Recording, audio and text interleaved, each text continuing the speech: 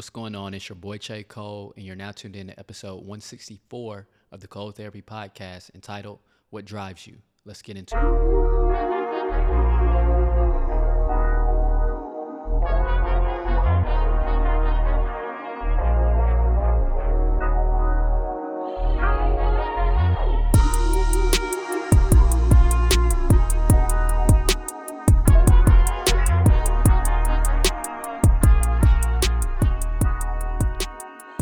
What is going on, everybody?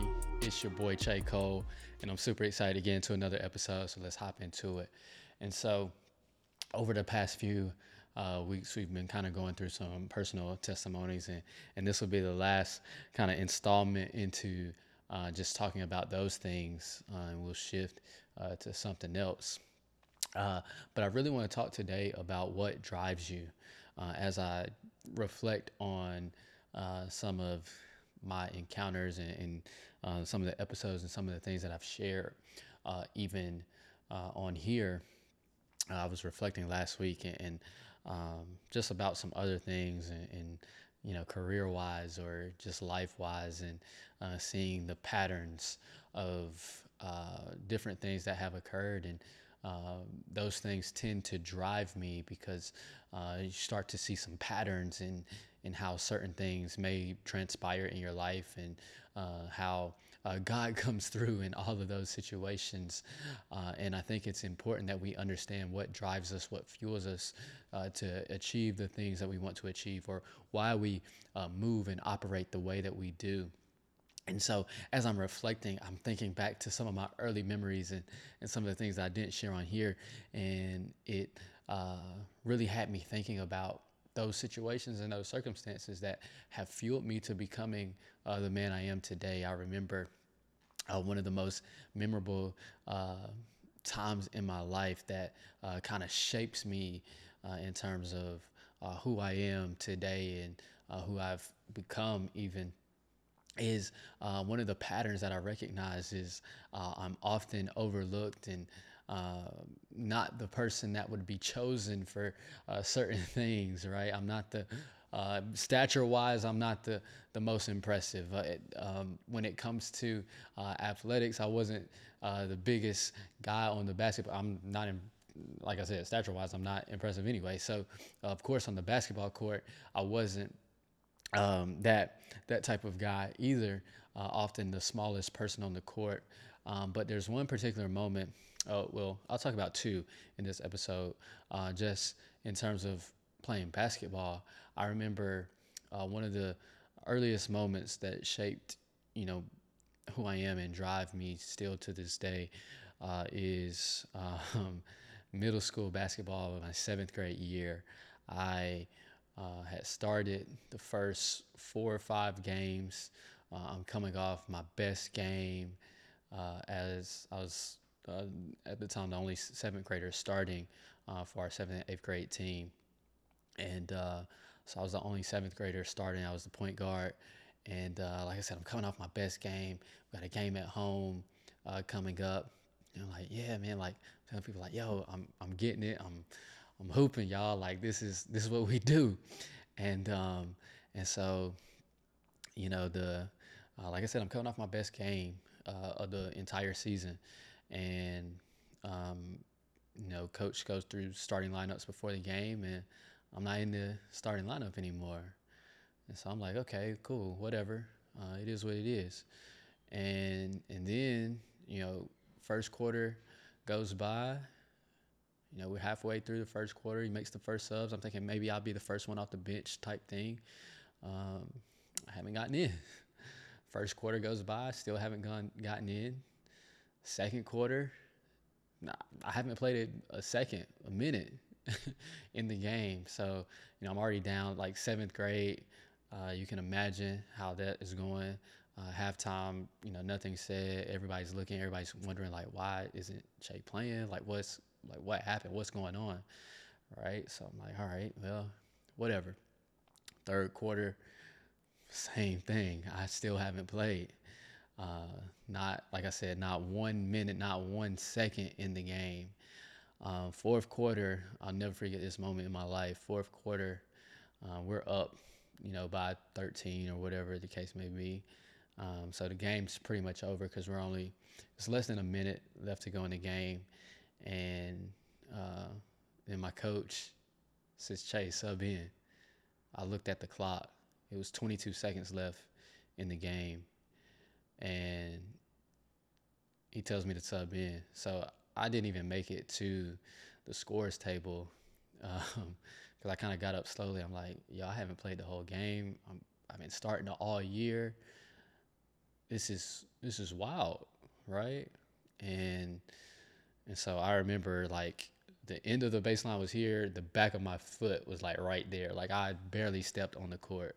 And the crazier thing is, he wanted me to shoot the ball when they passed it to me. We're up 13, um, and like told him to pass me the ball too. Like that's was so ridiculous. So they passed me the ball. He wanted me to shoot, but I passed it right back to the person that passed it to me, and the clock ran out, and we shook hands and went to the locker room. Um, yeah, and so I didn't start another game that year.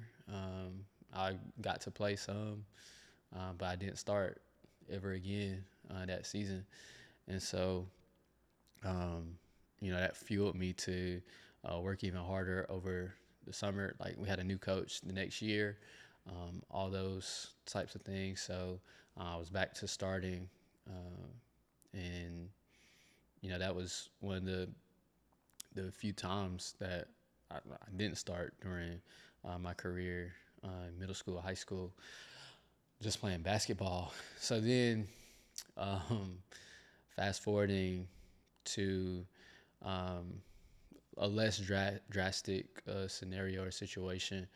Um, I'll give y'all three. I remember my freshman year in high school. I was playing JV at the time, and again, me and my boy Caleb Drake, we were starting JV.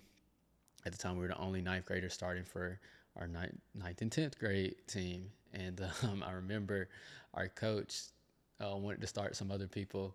Like they were really good the year before, and so everybody, was like thought they knew who was gonna be starting and stuff. So we kind of took some people's spots and all that kind of stuff.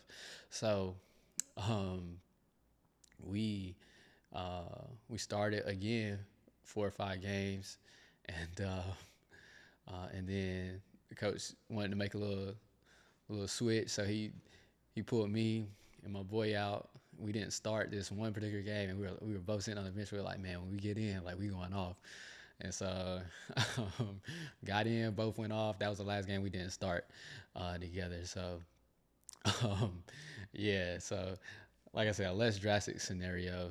We subbed in. We were the first ones off the bench, but and then just remembering even on the basketball court, and the rest of the years, like being the smallest person on the court, and sometimes guarding like the tallest ones, just because teams get switched or people not paying attention or whatever, and being able to um, choose heart over height in those situations, in those circumstances.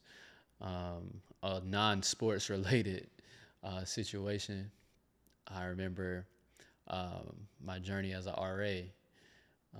Initially, I was, um, in college. Like I said, I'm reserved. I'm an introvert, so I'm reserved. And so my cousin Kalia, who's been on the podcast before, she was a RA. She was a head RA, and so seeing what she does and learning from her was like, that's something I could do. Plus, it helps with, you know, um, room, covers your room, so it makes sense financially. You get paid to do it, all those things, right? So I applied to be a RA. I didn't get selected. I was on the alternate list. So if somebody's grades weren't right, or somebody just wasn't coming back, then I would be selected. And so that was going into the summer. I received a phone call that I had been selected to be placed in to be an RA, and so I went from an alternate to actually. I wasn't an alternate very long. I got the call over the summer, And so from there to that next year, I applied to be a head RA, and I'm going up against people who had done it for 2 years, people who were more seasoned in the position, and yeah, and I ended up being selected to be a head RA for that next year, that following year. So I went from alternate to a head RA within a year. So it doesn't even stop there, because even in my professional career now, I don't even know if they know that I know, but um, like the position that I'm in now, I know that they didn't want to pick me, and someone had to advocate for me to get in that position.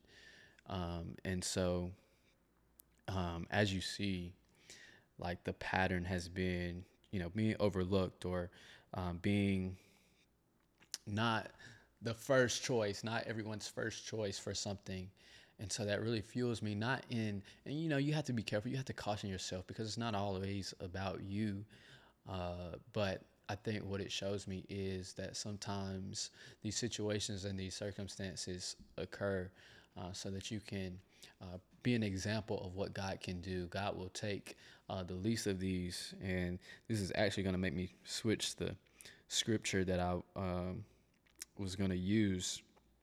And so, um, yeah, um, just thinking about those different things, and it can be tough. The dark side of that is, dealing with that rejection from, some of the previous things I talked about in the past, to where it's like you start to embody that, to where you're not the first pick, you're not, um, you know, really anyone's top choice, it may seem like, and you can start to take that on. But I think what it's taught me is to continue to persevere no matter what, because even when, so even in the RA example, I was selected RA of the year, the year that I was a head RA. And even uh, my senior year of high school basketball, I was selected MVP for the team, and all conference, and all these different things. But it took the drive from being told to go in the game with 22 seconds left, and um, just being able to navigate those different situations and circumstances with grace, with character, not pouting or anything like that. Not saying that those situations didn't hurt, because they did. It's just about persevering through. Um, and so, changing the scripture, just based on how I navigated the episode, 1 Samuel 16, verse 7. Um, this is when Samuel is going to anoint a king in the house of Jesse, and he goes through all the sons, but he couldn't find one. And so it says, verse 7 says, "But the Lord said to Samuel, do not look at his appearance or at his physical stature, because I have refused him. For the Lord does not see as man sees, for man looks at the outward appearance, but the Lord looks at the heart." And so I share all that to say, what drives you? What is fueling you? I think there's a significance in putting God first. There's a significance in understanding that what you carry, what you have, it fuels you, because certain people, certain things will look at your resume. Certain things will look at who has co-signed you, or who referred you, or what degree you have, or what school you went to. But it doesn't matter about those things. Look at your life. Look at the different situations and the different circumstances that you may have been through, may have dealt with, because King David was just the one that they overlooked. He was the one that was in the field. He was the one that was tending to the sheep, and his father didn't think much of him, but he was the one that God had selected to be king, right? And so even when you look at 1 Samuel 17, this is where I was originally going to go. Um, it says in 1 Samuel 17, David said to Saul, "Your servant used to keep his father's sheep. And when a lion or a bear came and took the lamb out of the flock, I went after it and struck it and delivered the lamb from its mouth. And when it arose against me, I caught it by its beard and struck it and killed it. Your servant has killed both lion and bear, and this uncircumcised Philistine will be like one of them, seeing he has defied the armies of the living God. Right? I'm going to stop there. Because we've talked about lion and bear season. It was that lion and bear season that fueled him. It was the lion and bear season and the belief in God that fueled David, right? They looked at his appearance. They looked at his stature. They looked at what his age, and that he was just a young boy, and they thought that he couldn't do it. They thought that he wasn't equipped enough. And so I feel that many of you can relate to that experience, that you've been applying for jobs, and they sense that you're not equipped to do the job. You can get the interview, or maybe you can't get the interview, but continue to persevere through it. Continue to push through it. No matter what person has overlooked you, I think we have to get to a place. I share all of this to say what drives you, what fuels you, to say that if the Lord is with you, who can be against you? Let God direct your path. Trust God with that thing. Trust God for real, for real. Because I think as believers, I know it can be tough sometimes. Like, why am I not going through this? Why am I not obtaining this thing? I'm seeing all my peers seem like they're reaching success. It seems like they're having success in these areas. It's, Lord, you hear my cry, and yet I don't know why this is happening to me. And so it's a real experience to be overlooked, to be undervalued, to be unappreciated, to have the credentials and yet still not be selected. But I think when we really, truly understand what God has for me is for me, it makes it all the better. It makes so much more of a difference. And I think there's a place of trust, there's a level of security in God that we have to get to as believers, as people of God, as people trying to navigate life. Right? So what drives you? Look back over your life. Think about what you have been able to do, what has happened, what has occurred in your life, what has been the motivational piece for you. Sometimes, yes, I know the situations have been hard. I know that these things have been difficult, but you have to learn how to use those situations where people have overlooked you or haven't selected you, or certain situations have occurred in your life that you're like, man, this is worth noting, and look at the pattern and say, Lord, you didn't fail me then, and you won't fail me now.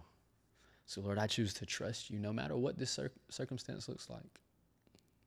I know that I can trust you because he's never failed us, and he never will. So I hope this episode encouraged you and inspires you as I shared some more of my story and some of the things that have fueled me and have driven me in terms of, how I've been overlooked in certain situations, and probably the least of these, even when it comes to ministry. I didn't say this, as I said, I'm reserved, I'm quiet. No one expected me to be preaching the word of God. No one expected me to have a podcast. No one expected me to do these things and be able to communicate in the way that I do through the grace of God, obviously. But that's what drives me. The Lord drives me, as Jeremiah says, like fire shut up in my bones. And so what is that thing for you?